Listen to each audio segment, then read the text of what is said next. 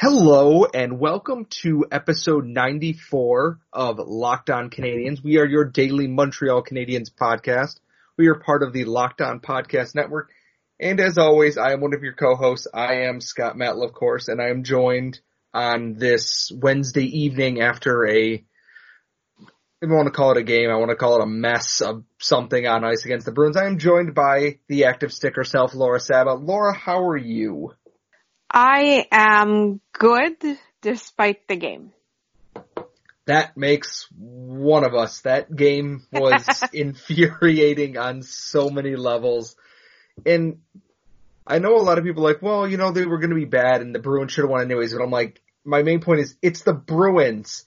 There's like a handful of games every single year I want the Canadiens to win. Against the Leafs, against the Bruins, and against the Senators. That's literally it, because those are the fan bases that are, one, the most fun to troll and, annoy, and they're also probably the three biggest rivals Montreal has, and the kind of effort in this game at first wasn't too bad, but then it became very clear very quickly where the gap in talents in this game was, and the Bruins, backed by a David Pastrnak hat trick, were just the better overall team. They have their system in place, they're rolling, they have their goaltending, they have their penalty killing, they have a healthy defense, their forward lines are great, and any deficiencies they've had, they're managing to just, kind of gloss over them with consistency. And Montreal, despite their best efforts, still cannot seem to find that this year.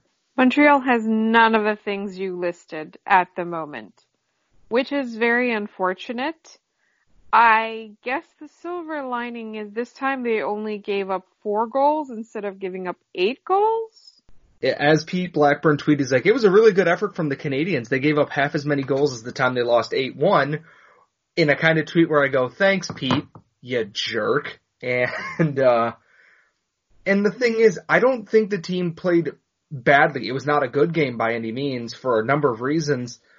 This game probably could have been a blowout if it wasn't for Carey Price, who continues to just be incredible with no run support in front of him right now. And it's got to be so frustrating for guys on this team who, are trying or at least doing whatever they think they can do, and then it's just not working. They're not getting that bounce. They're not getting that goal. Meanwhile, Carey Price is doing everything in his power to keep you in the game, and you can't pay him back for that.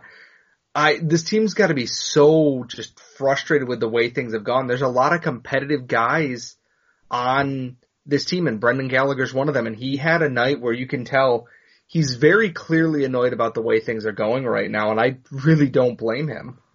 I mean, I tweeted that he was trying to get killed by Zdeno Chara, and the way the game seemed to me as I was watching it was that the Canadiens in their own, in the opponent's zone were very aggressive. Like you said, they weren't getting a bounce.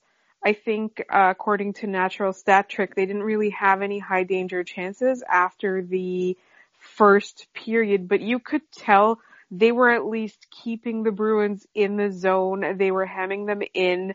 They were able to, I guess, be aggressive. I don't want to say momentum because there wasn't really, there weren't shifts like that I noticed, but as soon as the puck went over that line and went into neutral territory or into the Canadiens' own zone, everything just seemed to fall completely apart. And not only that, when I said when the Canadiens were in their zone, they were aggressive and they were really heavy. It looked like you said, you could see the effort on their faces, but you could see what they were doing. They were good in that zone. The only problem is they got all these power plays, which they are pretty awful at. So as soon as they went up on the man advantage, the thing that I was talking about, their tight, aggressive, offensive play just disintegrated. It's the weirdest thing. It's so strange. And honestly, I don't think the Canadiens played badly in that game. Pastrnak obviously is a threat, a major threat. And what kept happening was there were these breakdowns, and then all of a sudden you see 3 Bruins heading towards Carey Price, or the very first goal was extremely embarrassing. The second goal, I think it was Petrie and Tatar kind of like just lost whatever it was they were doing, and then they lost their man, and obviously Pastrnak scored another goal. But truly, I don't think that I think that they need to, one, figure out what they're going to do on defense, because this is not going to fly. It's understandable that Shea Weber is not he's not there, which means that their defense isn't going to be up to their regular standard, but that regular standard was so low to begin with that right now it's abysmal. It is amusingly bad, I'm going to say. But yeah, I think, when they are in their zone, it's just, it feels like it's only going to be a matter of time before they score, even though if you look a little bit closer, maybe they weren't in the right lanes, or, as we said, not a lot of high danger chances, but I don't understand, what keeps happening. Things keep breaking down all over the ice otherwise. Tonight, I'd be remiss if I didn't mention this. We've talked a lot and praised Jeff Petrie a lot for obvious reasons this season. Tonight was probably one of those nights that he'd like to forget, that every time it seemed like he made a mistake, David Pastrnak put it in the back of the net. And he does that. He's a very good finisher. He's leading the goal scoring race now after that game. And it's got to be so tough in that Petrie's played so well, and then the one game where things kind of fall off is in Boston, where he gets torched for a hat trick because of it. It's hard to not feel bad for him, but even more than that in this game, we look at what the Bruins did. They scored on their power play chances and won the game. Montreal's power play without Shea Weber as a weapon, and I don't know if it's just without Shea Weber or if it's just that if it's really bad, and I know it's really bad, it's the worst since the new year, it feels like there's no threat from anything there. Even with Kovalchuk playing as well as he has, he's not the same thing. And then we look at the other side of things. In most games, their penalty kill has been very good.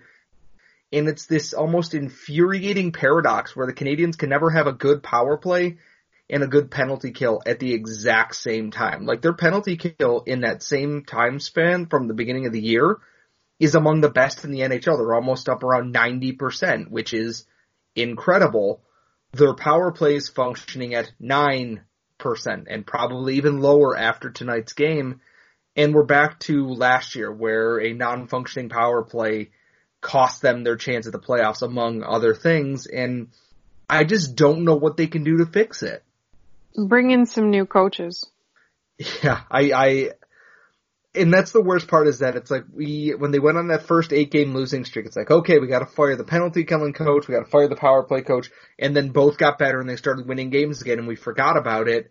And now that they're losing close games or games where the power play or whatever can make a difference, it's so hard to just swallow that pill and go, yeah, maybe they should have and we wouldn't be in this mess or something like that. But the big thing is this team is clearly missing Shea Weber on its backside, on the back end there.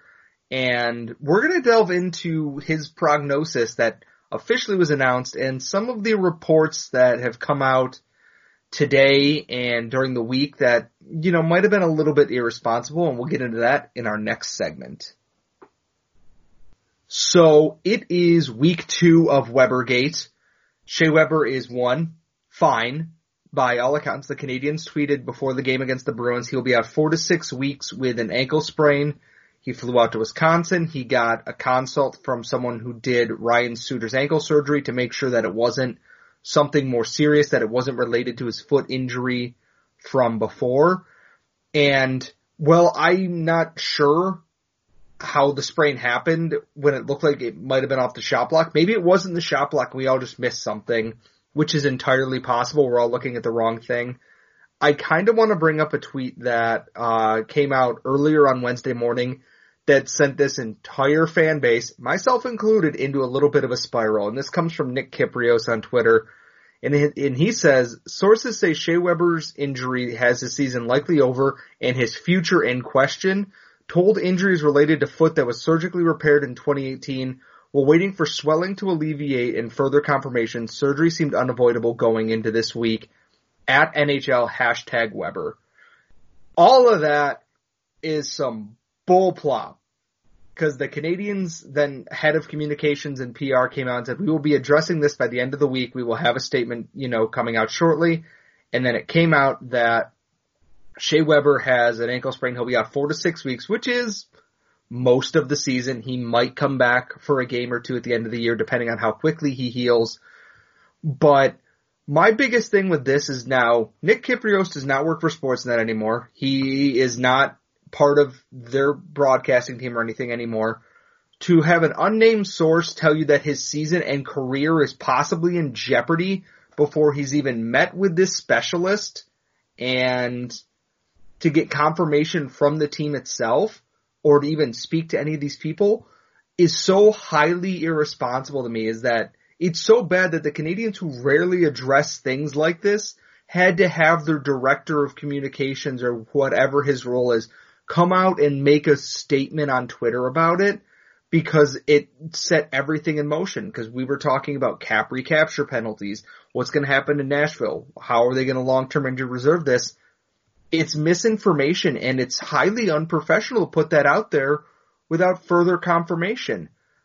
Insiders like Bob McKenzie and Elliot Friedman mentioned that we don't have all the information yet. Here's what we know. He is possibly seeing a specialist. They're waiting for, some of the swelling to go down. We will have more as it goes, but the Canadians are keeping it close to the vest because that's what they do. One person coming out and saying their career is in question is so mind-blowing to me, and I can't believe that he thought this was a good idea to put this out here, because now whoever your source is wrong, and now you're the one who's going to have to answer for it. Like, I can't imagine the Canadians are very happy about seeing that out there. I mean, this whole thing it got so overblown so quickly. And specifically, it wasn't, people were talking about cap recapture, people were talking about Nashville, people were talking about, Shea Weber's too proud to retire, he's gonna keep trying to go, and we were talking as if, the guy's career was dead. And, at the same time, in my mind, I was like, who is going to replace him? Who's gonna be the top D on this team? And, I was looking at the prospect depth, and then I just, when the Canadians, it's not even the part where the Canadians had to come out and be like, we'll be issuing a statement by the end of the week, because I think that also made things a little bit even worse, because they didn't say anything they didn't say he's about to meet a specialist right now. They didn't say we're still assessing. They didn't say we're getting a second opinion. They didn't even say if they had gotten a first opinion to begin with. I want to say, I 1,000,000% agree that what Nick Kypreos did was irresponsible and unprofessional. But at the same time, I don't know if you saw this because it came out just before the game. It was on The Athletic. It was Marc-Antoine Gaudin who wrote an opinion piece saying maybe the Habs have learned their lesson, because the way that they went about this just kept, opened up more questions. And what his argument was, what they should have done was they should have gone out and said, listen, he got injured against New Jersey. We're still not sure what the prognosis is. It is in his foot, or not even, they didn't have to say it was foot. They could say it's a lower body injury. He is getting it checked out. However, we do not have the results of those tests yet. They didn't even have to say how many doctors he'd seen already. Basically all they had to do was that they didn't have a definitive answer, and that they would tell us as soon as possible. So I'm kind of on both sides here. I understand why teams and organizations want to keep injuries secret. I kind of get it, but at the same time, eventually it's going to come out, and when the player's back on the ice, people are going to know what it was anyway. What's the point, So for me, I feel like it's not that I'm not blaming the Canadians. I'm just saying that they could have gone about it in a slightly better way. They could have found a better way to not give information.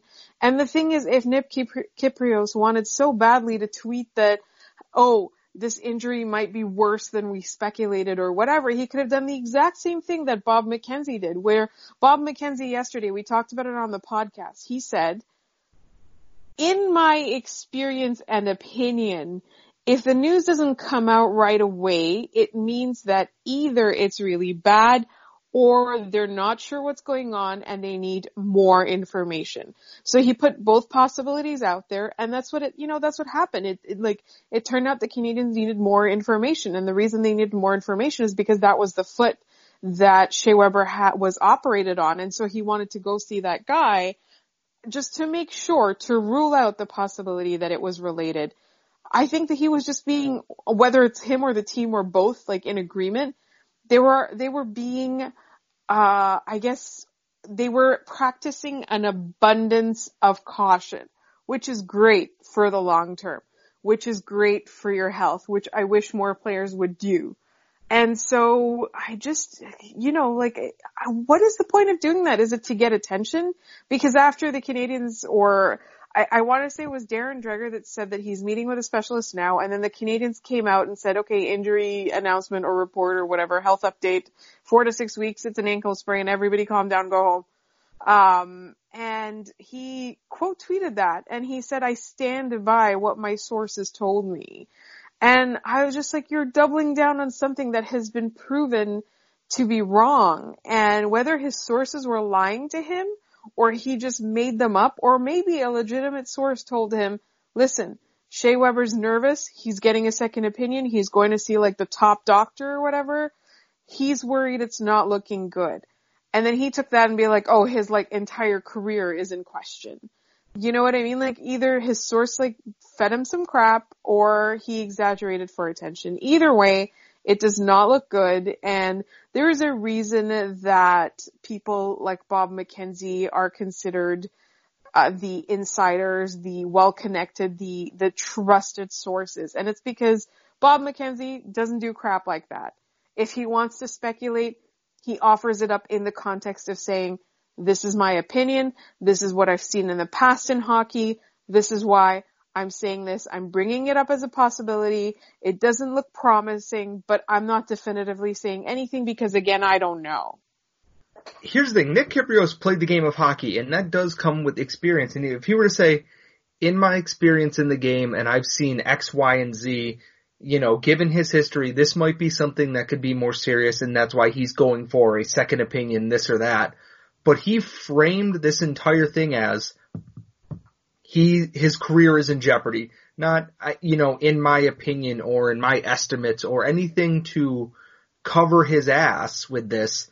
He just said it as a fact and expected us to take it at that. And I know the Canadians have not been great and upfront with injuries. No team honestly is. It's very rare that you get an actual prognosis from the team.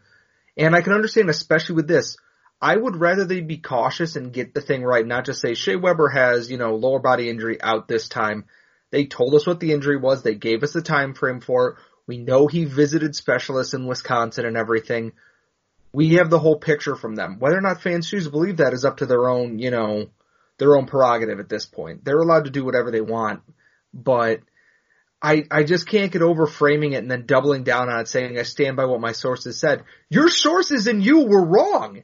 Like, you were proven incorrect by multiple other people, including the Canadians. What are you trying to defend here?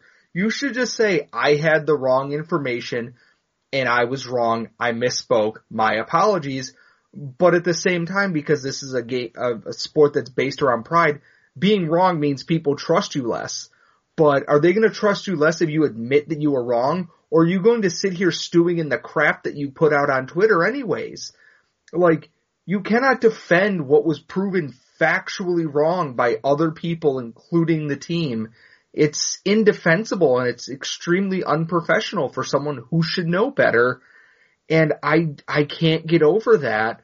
The good news is 4 to 6 weeks for a sprain and then likely the off season and everything to train and recover is the best case scenario for everything involved. And I think we can both agree that it could be a lot worse. Like, we all feared it could be a lot worse. But the fact that it seems to be something fairly simple that, can be handled in Montreal with their athletic training staff and everything is a good thing. And now it kind of allows Montreal to reshift their focus for the rest of this year. And now with this game against the Bruins and Arizona in the bank and losing both of them, falling a little bit more out of that race, they're now at least 7 points out, I believe. I think the focus now shifts back to the trade deadline. And with all those players who might potentially be up on the block going into the trade deadline, and we will touch on that in our final segment coming up. As we mentioned, Montreal is likely going into the deadline selling off some of their tangible assets, I guess, because we know Thomas Tatar and Jeff Petrie are off the block. Max Domi is not for sale as of right now, according to at least the Pittsburgh Penguins, front office. So that leaves a handful of maybe lesser options, players like Nate Thompson, who we know teams have been looking around, someone like Nick Cousins, maybe someone like Jordan Weal, a Christian Folin, all these, and Dale Weiss, bit pieces that teams might be looking for to kind of give them a little extra depth and some experience going into the playoffs. And I'm kind of wondering now, should Montreal blow it all up this season now? Or do they kind of stay the course, sell off some of these expiring asset pieces, and refocus and just head into the draft? I think the most logical thing for them to do is to sell off those depth players. They are pretty, I guess, from whatever we're hearing from people who cover the team, they seem to have the attitude that injuries played a big part in derailing their season. I don't know if that is such a smart way to look at it, because what happened was the injuries sort of shed light on glaring holes on the team. But I do think that when it comes to the trade deadline, they should not be buyers by any means, but they should absolutely, if they can, try to offload, like specifically the players you mentioned, like a Wheel, a Weish, Nate Thompson, Nick Cousins. I don't want him to stalk me on Twitter and be mean, but I don't think that Nick Cousins is in the long-term plans of this team. And quite frankly, if you ship those guys out, you've already sort of, you've given up your position in the draft as much as possible by trying to make the playoffs in the first place. The likelihood is the Canadians are going to end up drafting in the mid-teens no matter what they do at this point. So given that, it depends on how Laval is doing, obviously, but if Laval also doesn't look like they're making the playoffs, then call up some young guys to replace those guys that you shipped out, just so that they'll get some experience and be ready going into next year. I don't think that there's a big problem with that. But at the same time, they might just do nothing, because if nobody comes calling with a good enough offer, I feel like if somebody is just like, 7th round pick for any of these guys, I would take them. Like the Canadians will have like the entirety of the 7th round in Montreal this summer. But I do think, and I think it's really, really important that going forward, the Canadians concentrate on making moves in the off season. I think that they don't just need to upgrade on the roster. I think that they need to upgrade in the coaching staff. And when I say that, I don't mean fire Claude Julien. That's not what I'm advocating at all. I think he is one of the best coaches that is out there. Like, he's one of the best options that is available to the Habs right now, or to any team. But as we talked about very, at the top of the show, there are 3 things that have been alternating in terms of like whether they're good or not. I was going to say there are 3 things that have been consistently bad, but as you said, that's not true. Sometimes the power play is good and the penalty kill is bad. Sometimes the penalty kill is good and the power play is abysmal. And more often than not, defensive coverage is not good on this team. Those are 3 things that they need to work on. And I look at teams like, for example, Columbus. Columbus has a really good defensive core because they've got talent and they've got a system that sort of has decided that it's going to concentrate on being a defensive system. And that's great for them. For Montreal, they want to be able to roll 4 lines, so they can't really play a game like that because it's not going to work out. So what they need to do is they need to make sure that they're mobile on defense. And the other thing they need to do is they absolutely need to be able to cover defensively. Like, nobody knows where they should be. Nobody knows what they should be doing. They're always losing their man. They're always allowing these crazy chances, if not goals. And so that's something that needs to be addressed. Like, you don't just need fast players, you need players that can think, or you have to do the thinking for them. So on this team right now, they don't have either. Like, they don't have I don't know what a defensive version of Nick Suzuki would be, but they don't have that. They don't have people who can sort of quarterback the defense, not just the power play. And when Shea Weber is out, it looks awful. And Jeff Petrie, God bless him, like he picks up on the slack. He's so underrated still in this market. I'm hoping that this year he's a little bit more rated, but like they don't know what to do if those two players are not having a good game or are not in the lineup. The rest of the team has no idea what to do back there. And at some point, Carey Price is going to be like, I am so sick of seeing 2 to 3 opposing players coming right at me with nobody in the way. And I think that's something that they need to focus on. And if that means that they need to fire all of their assistants, I'm all for it. Fire all of them. I don't care. Kirk Muller, bye. Like, I really don't, well, I guess maybe not Dominic Ducharme, but still, like, I honestly, like, they need to shake things up. And it doesn't seem likely that they're going to fire the GM. If they don't fire the GM, it doesn't seem likely that he's going to fire the coach, because he would probably only do that in order to save his own job. And so at this point, like, they need to put their feet down and be like, when I say they, I mean the owner and the GM, they need to they need to, like, just be like, you got to switch everything out. You need to improve on the power play. You need to improve on the penalty kill. You need to be able to put up a defense at all. And honestly, like, I just remember very early on in the season when the Canadians were giving up points to teams that were inferior.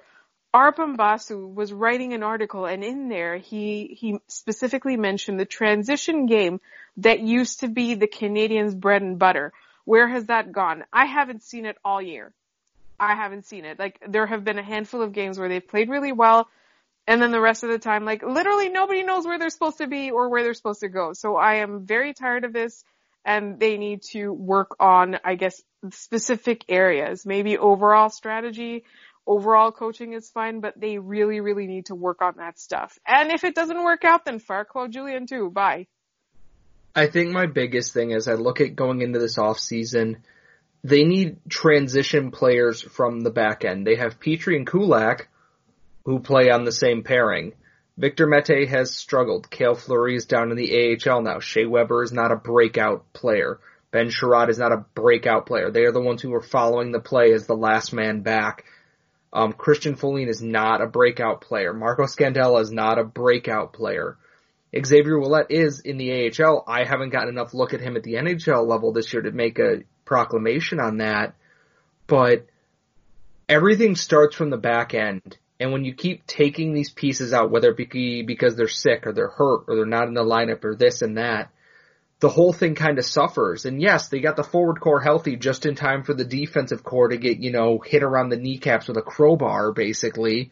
And now the big focus is when that original thing went out and we were worried about how long is Shea Weber going to be out. My first thought was they need to throw they need to throw $1 billion at Alex Pietrangelo this offseason and have him come to Montreal. And now that that's not the case, they need to get someone else. I know we say this a ton, whether it's trades or what. They need to get someone on the left side on that top pairing to help generate breakouts with the puck on their stick. They need help getting in the offensive zone and getting guys who are going to enter that zone with speed and put defenders on their heels. We see that's kind of what makes Nick Suzuki and Artturi Lehkonen, what made Max Domi last year so successful, is they would fly through the neutral zone and they'd back teams up, and it gave them the center of the ice to operate in. The Canadians had one high-danger scoring chance against the Bruins after the first period. That's not good enough for a team with this kind of talent, and you want to know why? There was no speed going into attack. They, slowly trudge in, chip the puck in, and try and do it, and the Bruins just shut it down. They need to rethink the dynamics on some of these lines and figure out who meshes with who. Who are we going to start in the offensive zone so they don't have to carry the puck in? Who is great at getting the puck there? And who is good at, getting the puck out of the defensive zone and up? it's going to be very interesting to see, obviously, what this team does going forward, because they're in a no man's land right now. And Laura, what's their current draft position as of right now? Do you know, I looked this up and now I lost it. I'm so sorry. I'm so sorry.